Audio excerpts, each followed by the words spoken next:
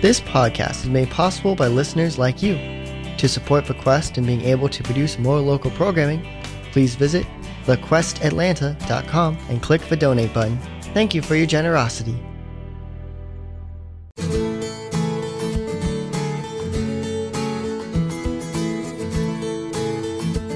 The Quest presents an encore presentation of Heaven's Light with Father Jim Blunt. Good afternoon, everyone. We're broadcasting from the AM 1160 The Quest studio this hour. I'm Annie Porter, and I'm joined in the studio by Steph Ike, Carol Tearsmith, and Jack Tyson.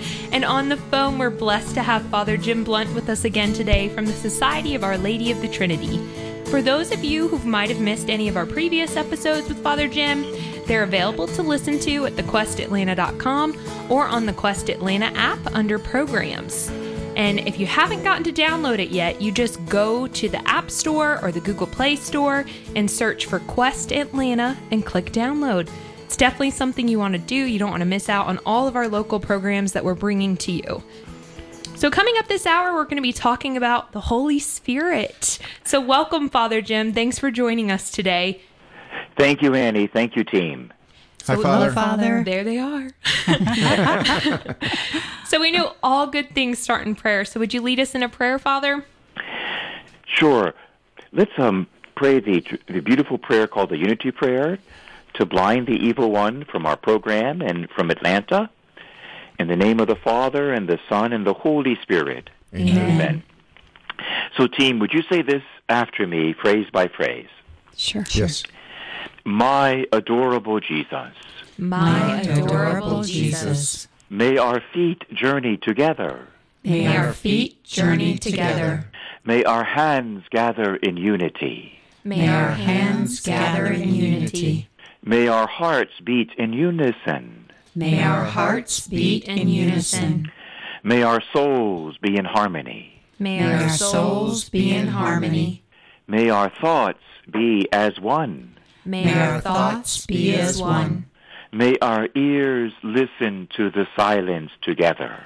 May our ears listen to the silence together. May our glances profoundly penetrate each other. May our glances profoundly penetrate each other. May our lips pray together. May our lips pray together. To gain mercy from the Eternal Father. To gain mercy from the Eternal Father. Amen. Amen. And here's a little prayer, team. You can say this after me. This was written by St. Louis de Montfort, and it's only 3 lines.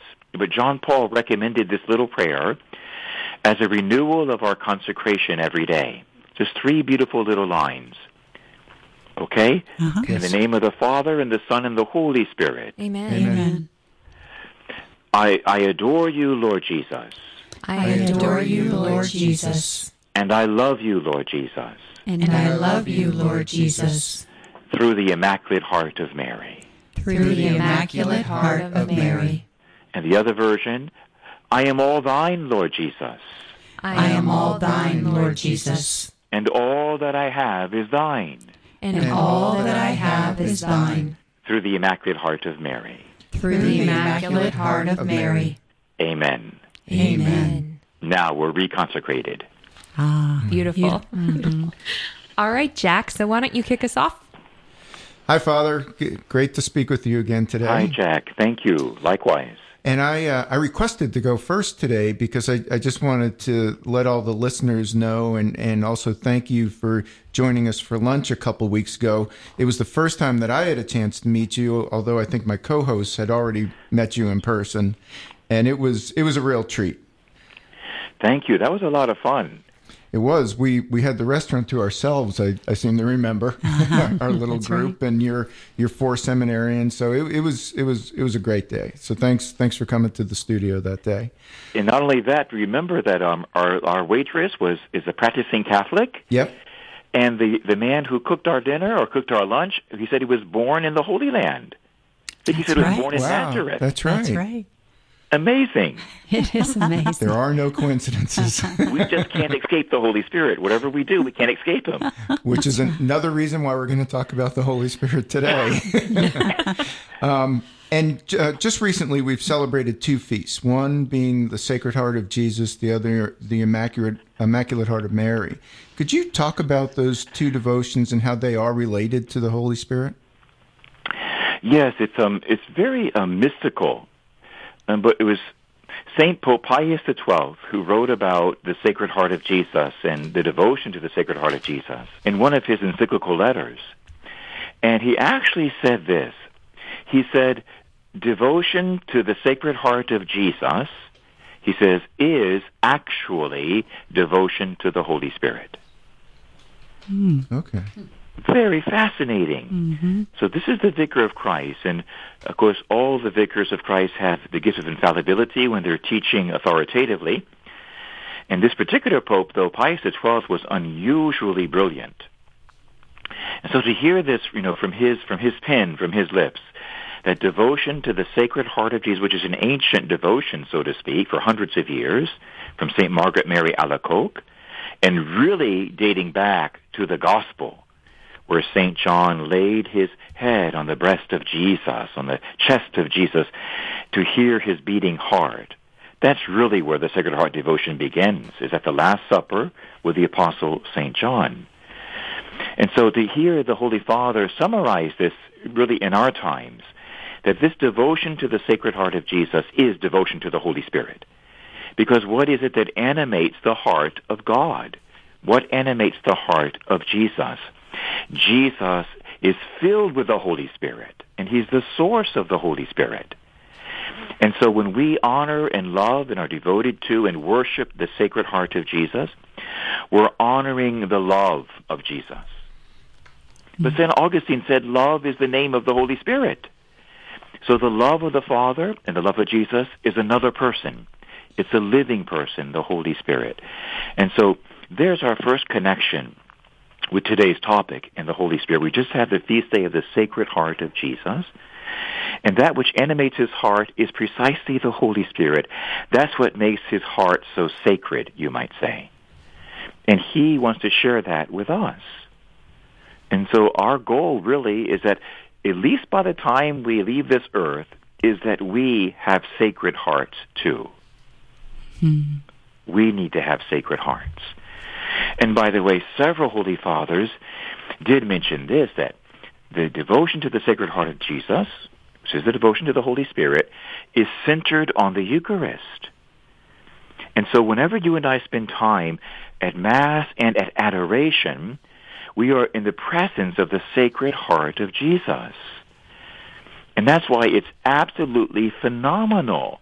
And really the New York Times and CNN and all of the major media should have this on the front page and their front top story, that when the Eucharistic miracles, which are undeniable, there's a new one now in Poland that was just approved a few weeks ago, that when these Eucharistic miracles, when the bread and wine that are consecrated by the priest or the bishop into the body and blood of Jesus, the God-man, sometimes at Mass or after Mass, that consecrated host or wine physically has the visible attributes of the flesh of Jesus Christ.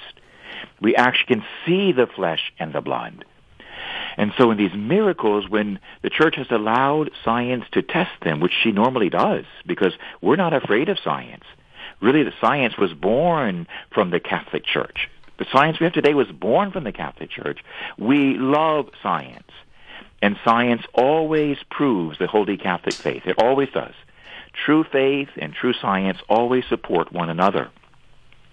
So here's some of the latest findings of our science that tells us when these Eucharistic miracles have been tested, even in our own time, they turn out to be heart tissue, cardiac tissue, repeatedly on all of them. The Eucharist, when we're given that miracle to become actual, the body and blood of Christ visible to the sight, when it actually we receive those miracles and that's tested, that flesh is heart tissue. And isn't it heart tissue that was under stress at one point? Isn't that part of it? That's part of it, too. It's like even this most recent test from Poland, this most recent one, I mean, like in the last year the tests were done, are saying the same thing that the other tests have said on the other miracles, that this heart tissue, I think they use the word striated, but in that striated tissue, there's evidence that the person to whom this heart belongs was tortured, was abused, was physically harmed in a profound way, in a life-threatening way, in a mortal way. They can see that from the heart tissue. And so these Eucharistic miracles are all showing us that it is the Sacred Heart of Jesus present physically at every Mass. And a heart that's been wounded, yes, Jack, wounded out of love for us. Incredible. It is. Amazing. Yeah. And that's why when we spend time with the Sacred Heart of Jesus in the Eucharist, there is the privileged place to receive the Holy Spirit. Because that's the Spirit that animates the Eucharist and animates the heart of God. It is the Holy Spirit. So if we want more of the Holy Spirit, then spend time with the Sacred Heart. And he's found right there in the tabernacle. He's found there at the Mass. And that's true for all of us. And we long for the day, which we believe may be coming soon, when the entire world, all of our brothers and sisters and all the other religions will know beyond a shadow of a doubt and with scientific certainty that Jesus Christ is the one Savior of the world, and he is truly and actually present in the Blessed Sacrament. We wait for that day and we pray for it to come soon. So all division and all violence stops, and we are united under one Jesus and under one sacrament of the Eucharist. Amen? Amen. So the Sacred Heart of Jesus feast and devotion really is devotion to the Holy Spirit, who is the Spirit of love. Wow. Now, the other feast day we just celebrated is the Immaculate Heart of Mary.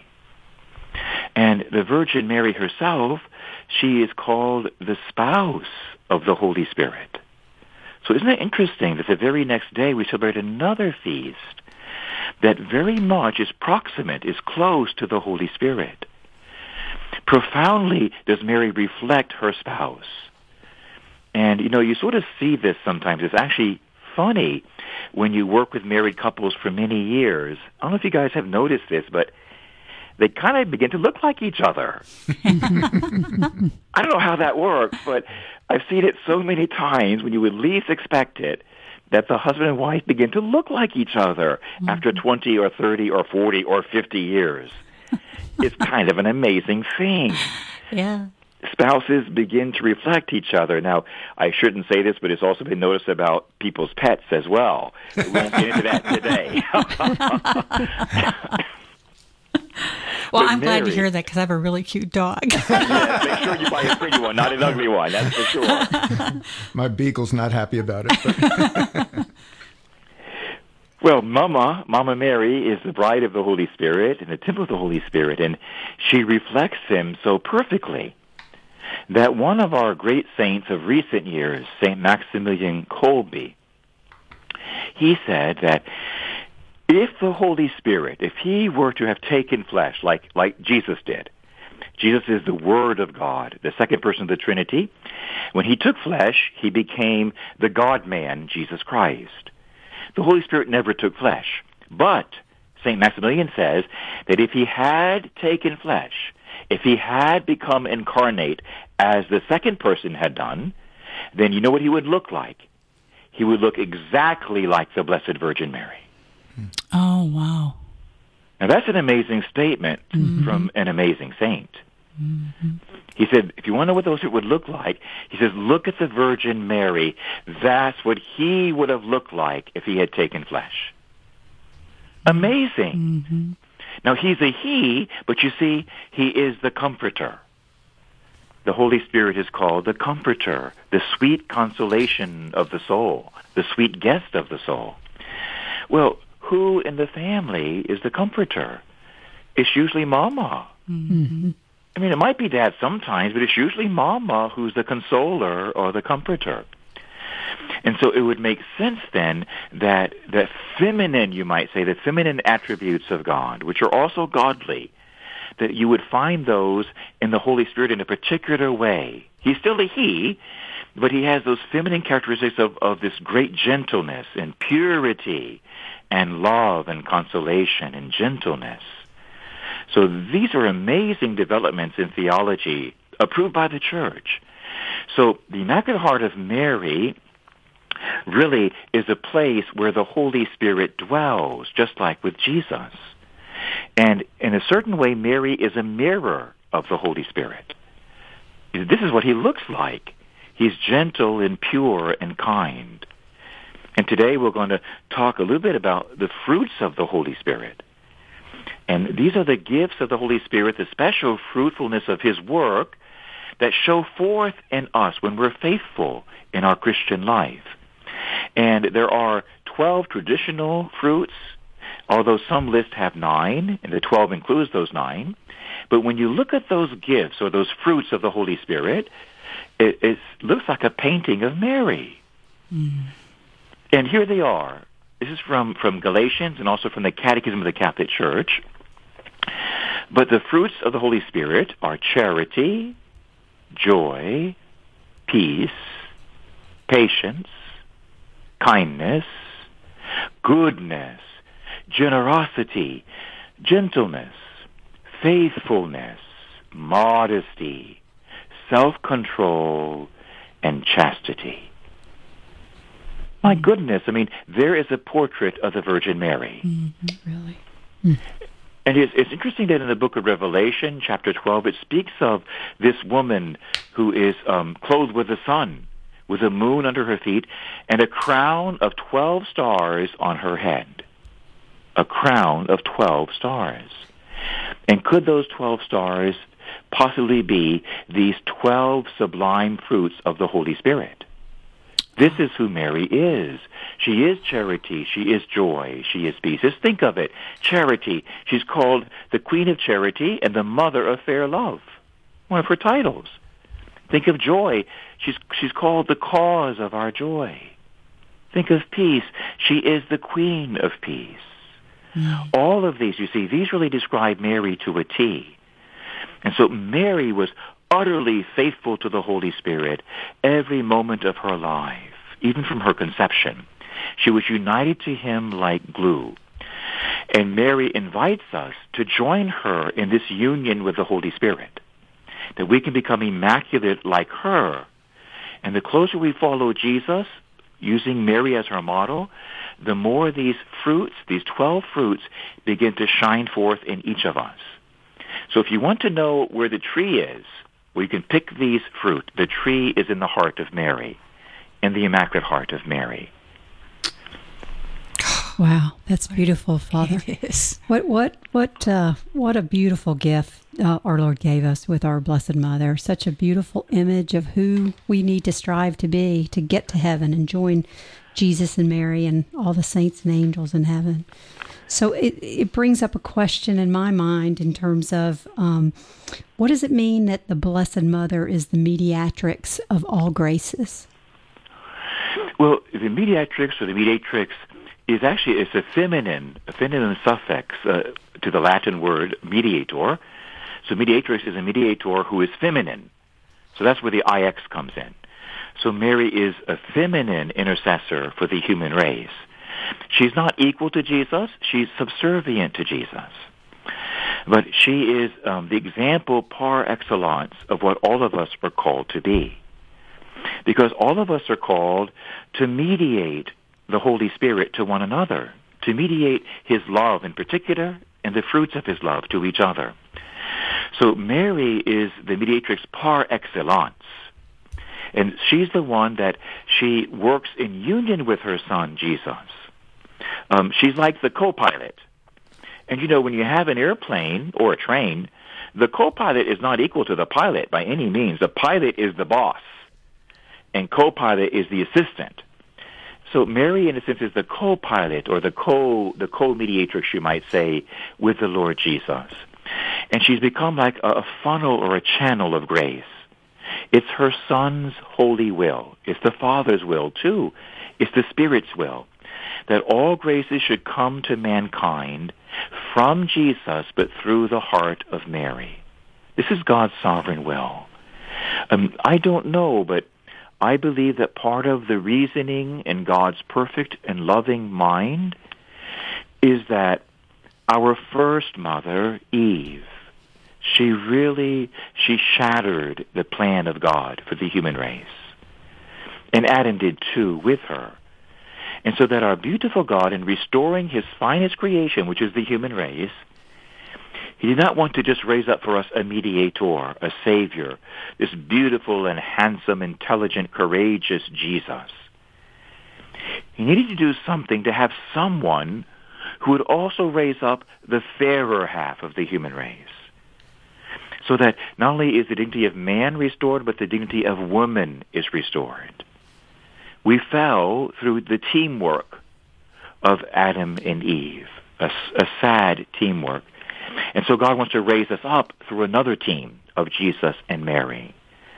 And so that more than likely, there's a good possibility that is what God's reasoning is, that women are not to be despised in any way, that through the Lord Jesus and his co-pilot, Mother Mary, God is restoring the entire human race. And that every man should strive to be like Jesus and every woman should strive to be like Mary, so to speak. This may be where his reasoning comes in. More than that, Our Lady represents the human race. She represents all of us. It's kind of interesting that mother comes from the Latin word mater, which really is the root for our word matter, M-A-T-T-E-R. Our word matter, like anything physical, anything created, that this word matter comes from mater. Mother is has the same root word. And so our mother, Mary, represents the matter of the human race, the matter of creation. She represents all of us before God. And so what we had lost, you might say, by Eve, we have found again by Mary. Eve had a fallen angel come to her, and she took the bait. But Our Lady had a holy, faithful angel, Gabriel, come to her. And she took that holy bait. She said yes. She didn't say no, she said yes.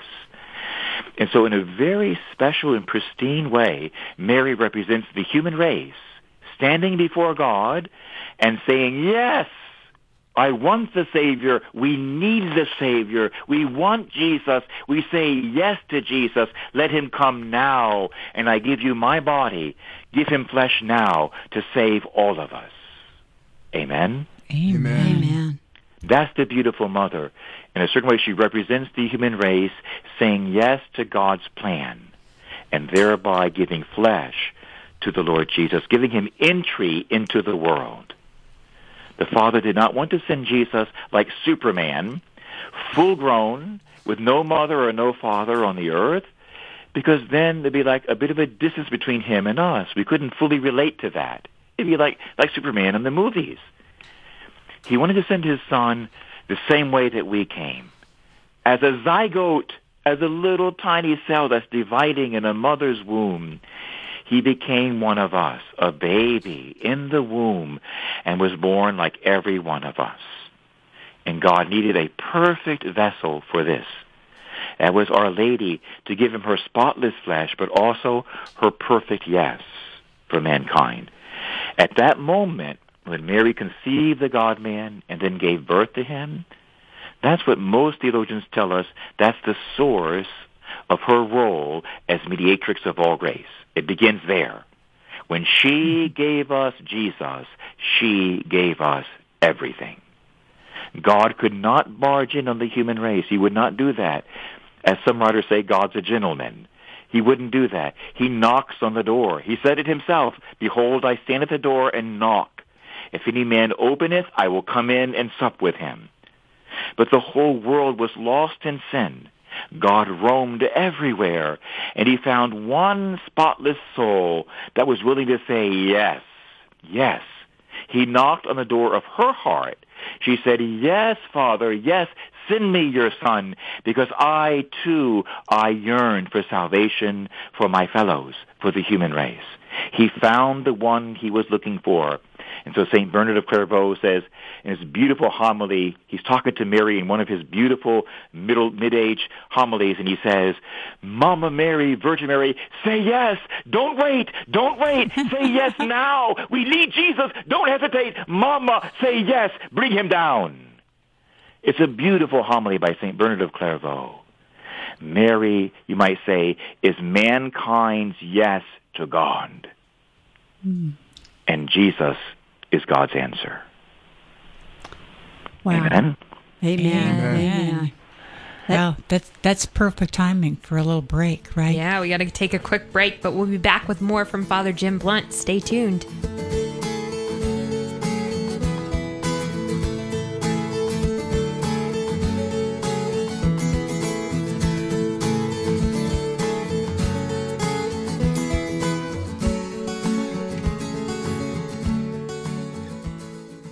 The Quest presents A Daily Dose of Virtue with Jay Tremonti from Venture with Virtue. Lance is a friend and successful entrepreneur in Louisiana. His faith was simply checking the box by going to Mass on Sunday. Then God brought him back through the power of the sacraments. And upon his return, Lance got busy doing mission work in Mexico and Africa, volunteering in hospices and counseling addicts. Then God woke him up again during adoration to his primary vocation as a husband and a father. At first, it didn't make sense, but God clarified things. I don't think Lance is alone. Many of us might not realize that being a husband or wife or father or mother is actually a vocation and a primary responsibility. Or perhaps we do know this, but we've gotten distracted with life. Either way, the quote that clarified things for Lance from St. Teresa of Calcutta is a perfect homework assignment for us all. If you want to save the world, go home and love your family. For more homegrown wisdom, visit thequestatlanta.com.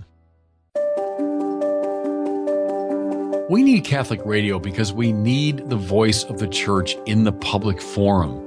We live in a time that the secular voice dominates so thoroughly that we need to get that Catholic perspective out. Just as Fulton Sheen used radio and TV in the last century, we need to continue to use.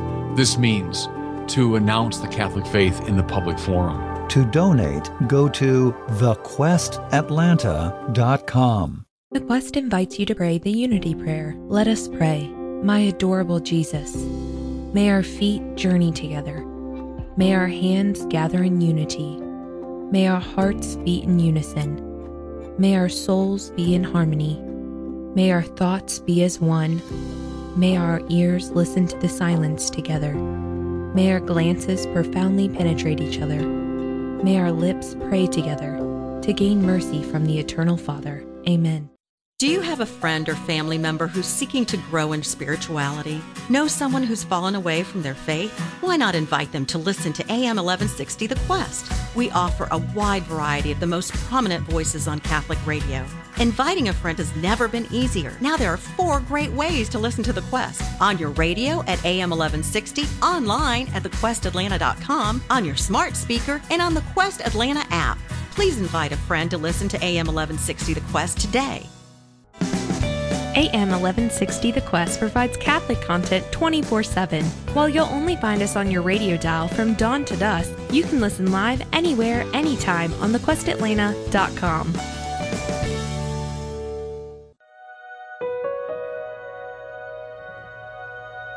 Let us offer a prayer of thanksgiving for the priests serving in the Archdiocese of Atlanta.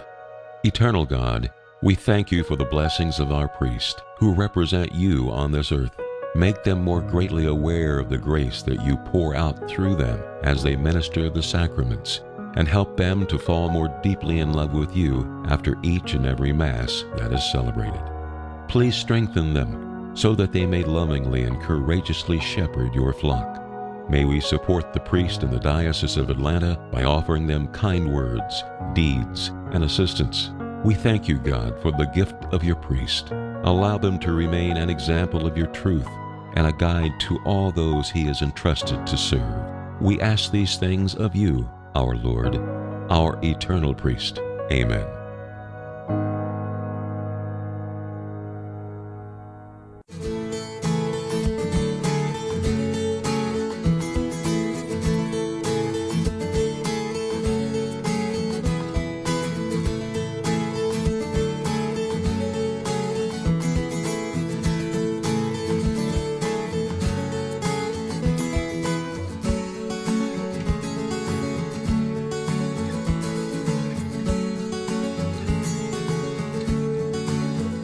Thank you for joining us this afternoon. We're broadcasting from the AM 1160 The Quest studio this hour. I'm Annie Porter, and I'm joined in studio by Steph Ike, Carol Tearsmith, Jack Tyson, and on the phone with us we have Father Jim Blunt. And this hour we're talking about the Holy Spirit. Yeah, Father, let me ask you something. We've been talking about Mary as truly a model for all the fruits, all 12 of the fruits of the Holy Spirit. But what does that really mean in terms of our own lives? You know, fruitfulness ourself. You know, how are we fruitful, and what does that mean to us? How can we be fruitful, and what does that mean to us? Well, very good, very good. What it brings to my mind is the idea of what John Paul used to call the life project, that our life is a project. In other words, we have a mission in life. And you might say that that mission could be summarized in this thought, that we are called to become holy. We are called to become saints. So we are each our fruit trees. And you might want to put it this way, that at the moment of our baptism, the seed of a fruit tree was planted in our souls. Sanctifying grace came into us at that moment we were baptized, and a new growth occurred. So that I was no longer, you might say, simply human or simply of this earth, but at that moment of baptism, I became adopted by the Holy Trinity, adopted by God. And divinization occurred. That's an actual word we use in the Catholic Church. It's a very important word in theology. We are divinized by the presence of God, in particular the Holy Spirit, inside of us. So the seed of divinization, this seed of a new fruit tree that has the fruit of holiness, was placed in us at baptism. Then we grow in prayer. We grow through the instructions of our parents. In particular way, when we receive the 7 sacraments, the other sacraments, that fruit tree grows and grows. And the idea is that we start bearing the fruit of the Holy Spirit. That in time, as we use the sacraments and use the gifts of wisdom, understanding, knowledge, and counsel, of fortitude and piety and fear of the Lord, of faith and hope and love, and even the gift of justice and temperance, we start using these virtues and gifts, something happens. It's like the sap flowing through the tree. And soon enough, the tree will bear fruit. Our Lord Jesus in the Gospel, he made this, strikingly apparent on several occasions. But there's that time, you remember, when he went by a tree and he basically cursed the tree. And he was looking for figs, I suppose, on the fig tree. There were leaves, but there were no figs. And it's really funny how the Lord, he looked at the tree, he's the boss, he looked at the tree and he says, "May no fruit ever come from you again." And the Bible says the fig tree withered at once. Boom, it withered and died.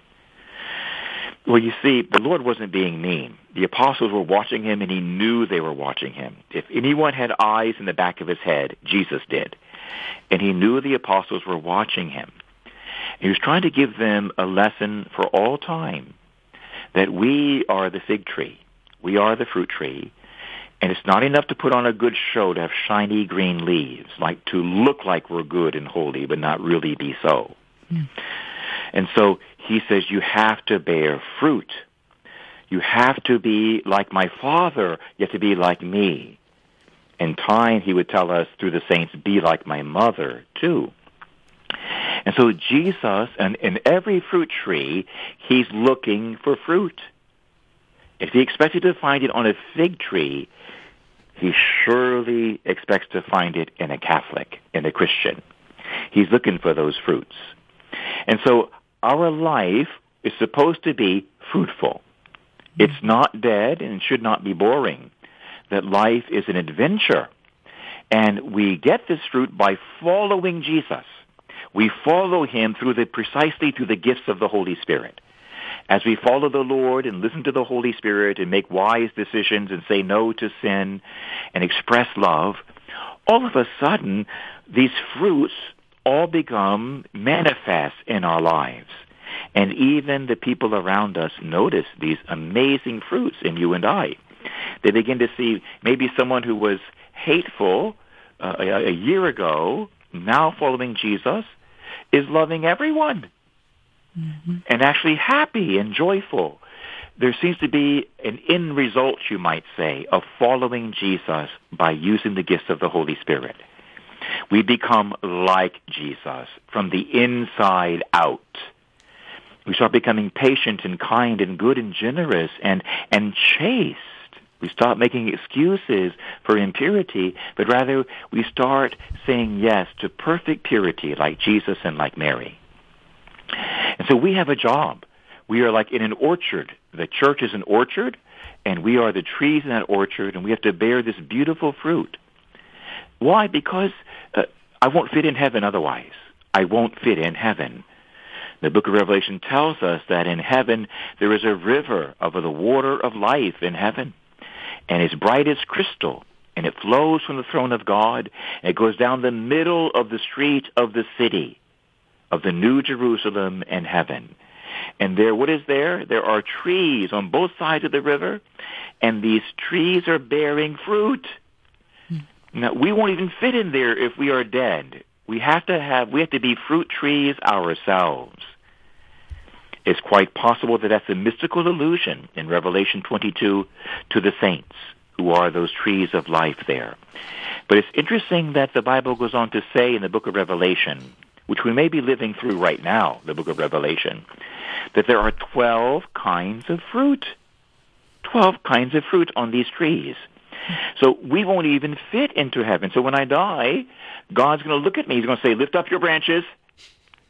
And I got to lift up my branches. He's looking for figs, you see. You're not looking for fig leaves. He gave Adam the fig leaves. He's looking for figs. He's looking for fruit, apples and oranges and peaches and pears and all of these beautiful fruits inside of us. And all of those fruits really, when you come right down to it, these are reflections of the personality of Jesus Christ. They're reflections of who Jesus was and is.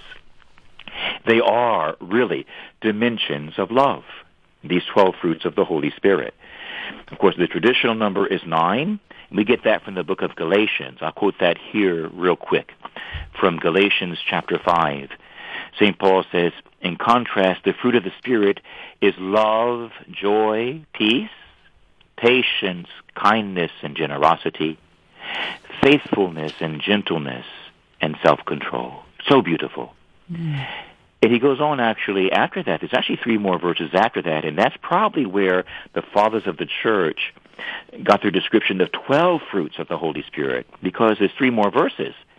And I'll read those real quick because they're very telling. Verse 24, the very next verse, after St. Paul listing those 9 fruits, he says, now those who belong to Christ Jesus have crucified their flesh with its passions and desires. Well, what's that? That's chastity. Mm-hmm. That's not normally mentioned in the first 9, but it's added in the bigger group of 12. There it is, chastity. And then he says, if we live in the Spirit, let us also follow the Spirit. What's that? That's goodness. That's real goodness. Evilness, that's me following my will. Goodness, that's when I follow His will, when I follow His Spirit. That's goodness. Then the last verse of that chapter, let us not be conceited, provoking one another, envious of one another. What's that? That's modesty. Mm-hmm. Don't be conceited, be modest. And that's where that 12th fruit comes from, of modesty. But all of these fruits, really, they are dimensions of love, the love that we see in the God-man that's reflected in Mary and came first from the Father. One author I was reading, he's a beautiful author. His name is Derek Prince. He's a beautiful Protestant minister who's gone to his reward, but he was very Catholic in his wisdom and his intelligence and incredibly fruitful in his ministry. And reading one of his books, he described the fruits this way as parts of love. He says, of course, love, the primary form of fruit, is listed first in the Holy Bible. But the other fruits that follow may be understood as different ways in which the fruit of love manifests itself. You might say like different brands of apples. You have one brand of apple, another one, and a third one from different parts of the country. Different brands of the same of apples or oranges. Well, he says all the other fruits are really forms of love. And so he says, joy is love rejoicing. And peace is love that is resting. And patience is love that is forbearing. And kindness is love that's serving others. And he says goodness is love seeking only what is best for others. Not what I want, but what's good for them. Faithfulness is my love keeping its promises. Gentleness is love ministering to the hurts of others. It's very tender. And self-control, he says, is love and control. So this is his way, Derek Prince, of describing the fruits of the Holy Spirit, how they all are beautiful variations of the one major fruit of love. And so this is, in a certain sense, this is the task of life, that we become men and women of a divine and heavenly love. And that way, when we're called home, we'll fit right in. Heaven is for those who bear fruit. And those who don't bear fruit, that's kind of scary. Don't even want to talk about it right now. For those who don't bear fruit, who, as Jesus said in another parable, they take the talent that God gave them, the coin, and they put it in a hole and they bury it. They never make any fruitfulness come from it. And so we have a task to take what God has given to us and to multiply it. We are in the task of multiplication. He gives us seeds, we give him fruit. He gives me more seed, I give him more fruit. So we have a job here of multiplying. That's our job. He starts it, he baptized us. There's no charge, it was free of charge. And he won that for us on the cross, that great gift of sanctifying grace, of new life within us. And then he showers us with graces. It's raining right now here in Covington, Georgia. Right now, it just started to rain. Right now. He showers us with these graces all through our life. And our job is to let them soak through us. And then to use these graces of wisdom and understanding and knowledge and counsel to know how to move, how to speak, how to act in such a way that I bring comfort to others and I bring others to God. And so a multiplication is meant to happen in me. And we're like little tiny representatives of God on the earth. And the fruits of the Holy Spirit have an added function for us in that they allow me to see or to measure where I'm at. And so you might say that I can take a quick look at my life. It's good to have a spiritual director or a confessor to help us, or even a very good holy friend to be objective with us. But I really need to look at my life and see, are these fruits present within me? One that really, glares at me when I look at the list is patience. I mean, in our time, like when we're seeing these riots on the streets of many major cities, including Atlanta, what is that but, among other things, total impatience with others and with the system. Not to give the system a chance to work and to pray, for the judges and for the police officers and to pray for everything to work well and to forgive. But a whole lack of patience we see in our country right now and a lack of kindness. We need to look at our lives and see, do I have these 12 aspects of love? And for myself, as a spiritual director, as a confessor, one that always sticks out to me personally throughout my whole priesthood is the fruit of joy.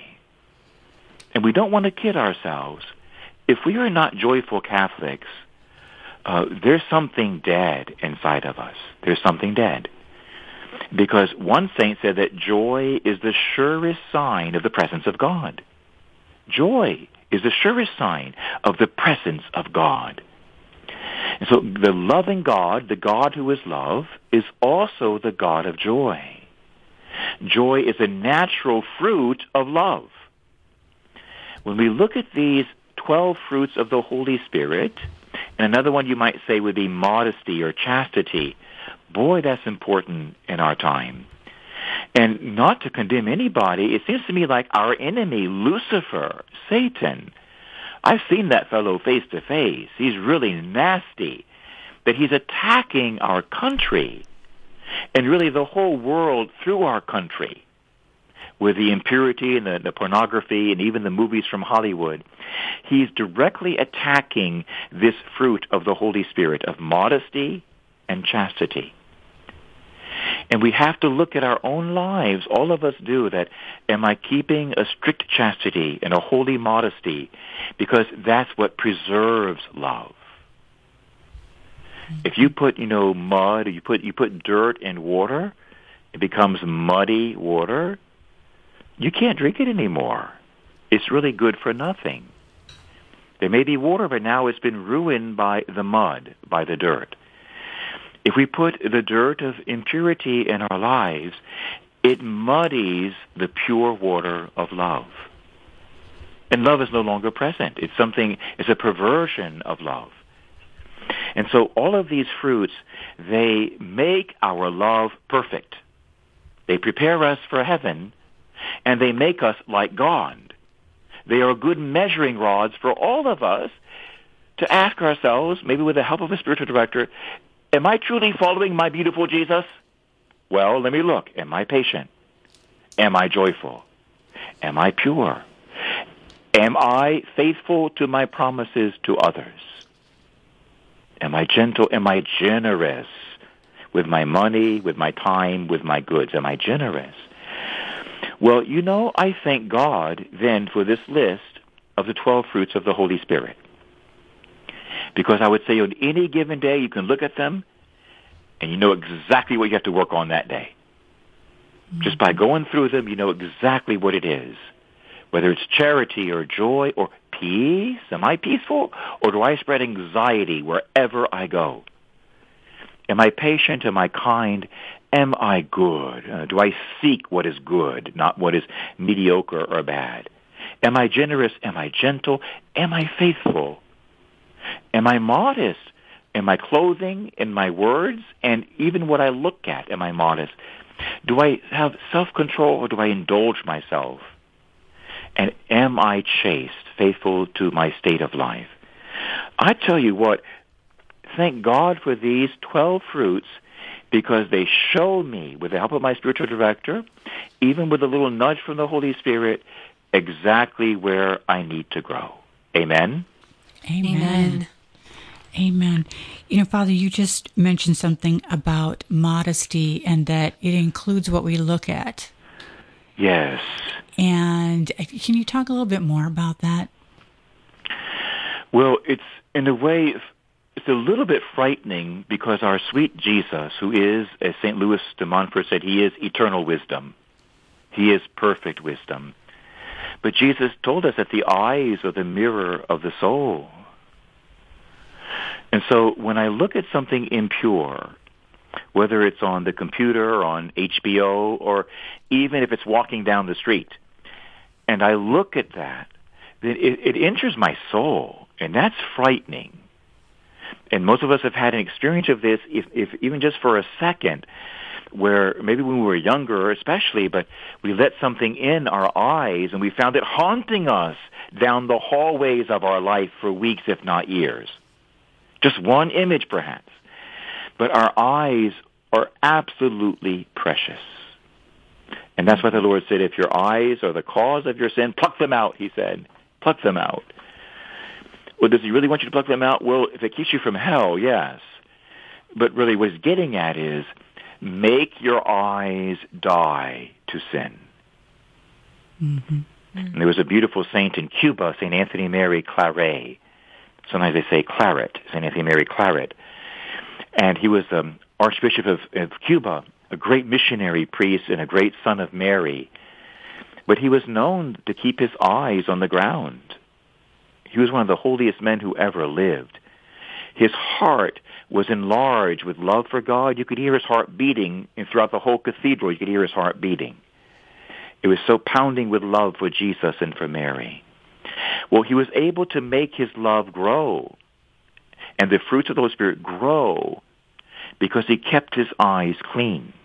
He kept them always pure. He never looked up, afraid that he would see, a woman who was too beautiful or who maybe was not dressed properly. Or perhaps there were other things, too, that would have tempted him. Maybe like a wealthy house. Sometimes we sometimes envy somebody else's house. But our eyes truly are windows or even doorways to the soul. And when we let in things that are impure, it's a perversion of love. It's like taking a poison voluntarily. Taking a poison, take a little bit at a time, that poison will kill me.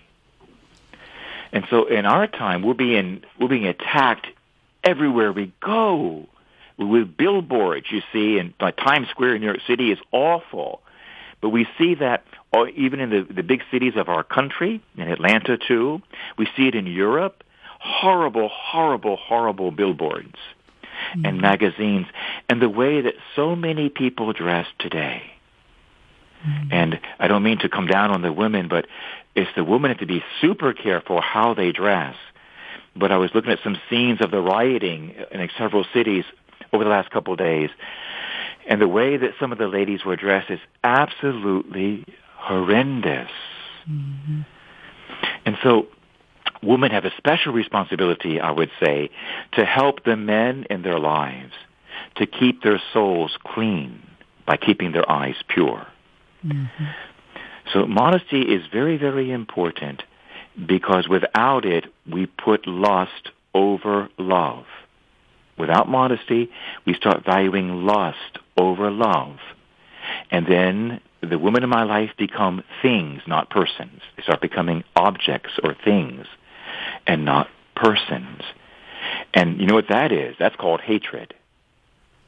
So isn't that amazing that the perversion of the sexual gift, which is a beautiful gift from God, meant to express a holy and committed love between a man and a woman, when that gift is toyed with, it's not a toy. So when it's toyed with, something breaks. Something bad begins to happen. A poison enters our soul, and people stop becoming people. They start becoming things.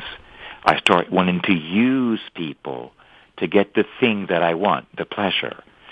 Instead of using things to love people, we start using people to get the things and the pleasures we want.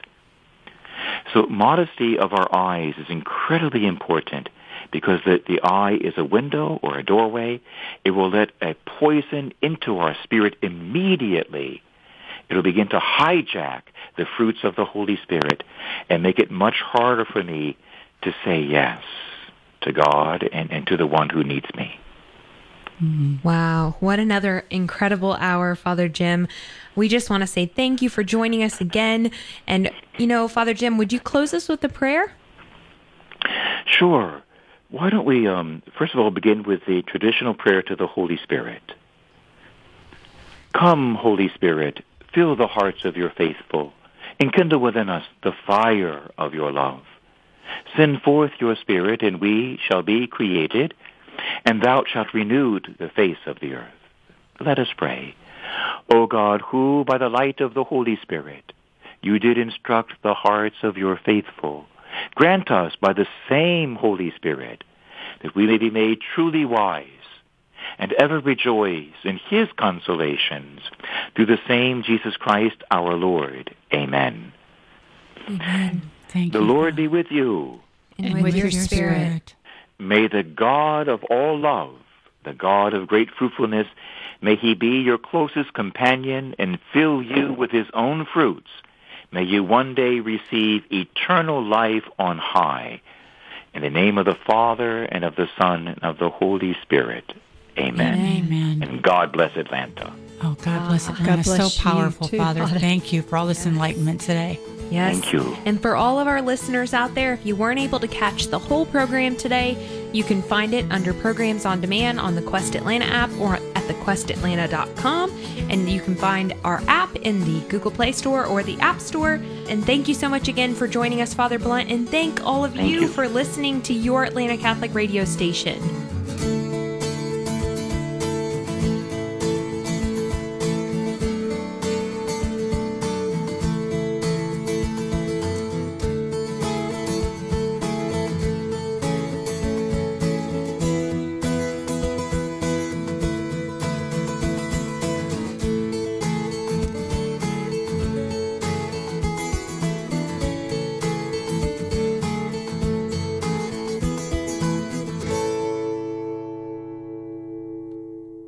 In today's world, cybersecurity is critical for your business. Award-winning Versprite provides solutions to protect your company from hackers. For protection now, see Versprite.com. That's VERsprite.com. The Quest thanks Versprite for their support.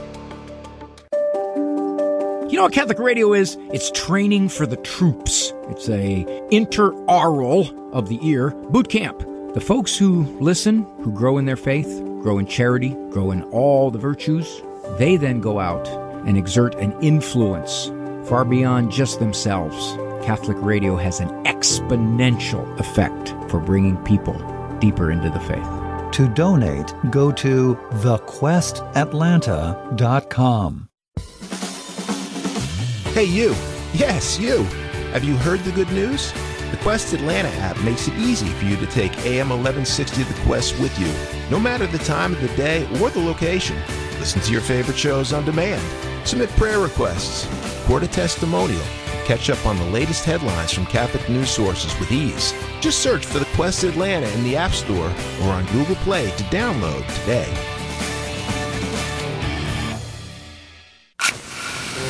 Christopher Minutes, thoughts on making every day count. I'm Tony Rossi. Author and radio host Jennifer Fulwiler grew up an atheist largely because her father was an atheist. Ironically, she credits him with giving her the foundation for her eventual conversion to the Catholic faith. During an interview with me on Christopher Close-Up about her book Something Other Than God, Jennifer said, "My dad is a really wonderful, humble man. I often say that he was one of my biggest influences in converting to Catholicism because of his humility and selfless love. Also, he always taught me to seek truth above all, even if it's inconvenient, even if you don't like the conclusions you come to, you have to always be focused on what is true." This message was brought to you by the Christophers. Thanks for listening, and remember that it's better to light one candle than to curse the darkness. Does your parish, community organization, or ministry have an upcoming event that you'd like to promote? Advertise it on AM 1160 The Quest's community calendar. It's easy, and there's never a fee. Just visit thequestatlanta.com, click on events, and submit your activity or event. Enhance the success of your community outreach event. Take advantage of the Quest Atlanta's complimentary community calendar and gain more exposure to the Metro Faith community. Submit your event at thequestatlanta.com today. The Quest presents Lesser Known Saints with Ken and Chuck. Tell us about St. Alexis of Rome. Born in the late 4th century, Alexis was the son of a wealthy Roman senator who, along with his wife, were very charitable Christians. His parents' generosity had a profound impact on Alexis, who wished to renounce all of his wealth. His parents, however, had chosen a wife for him. Out of obedience, he obliged them. But on his wedding day, he obtained permission from his bride to leave her. He then fled to Syria, where he lived as a beggar and taught children about God. 20 years later, Alexis returned to Rome and went as a beggar to his parents' house. They did not recognize him. He lived under their stairs for 17 years. The servants were cruel to him, and he never told his parents who he really was. When he died, his parents found a note telling them who he was and how he had lived his life in penance, all for the love of God. His feast day is July 17th, and he is a patron saint of beggars. For more homegrown wisdom, visit thequestatlanta.com.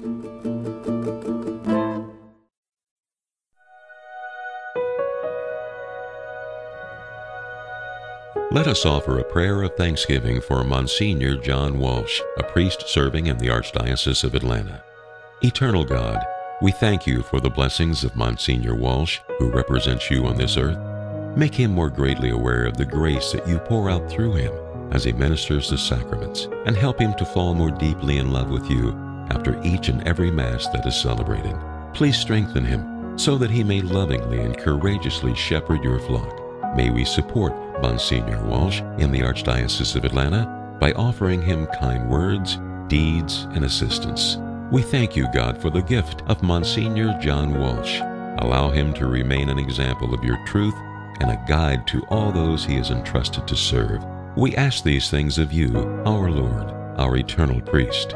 Amen.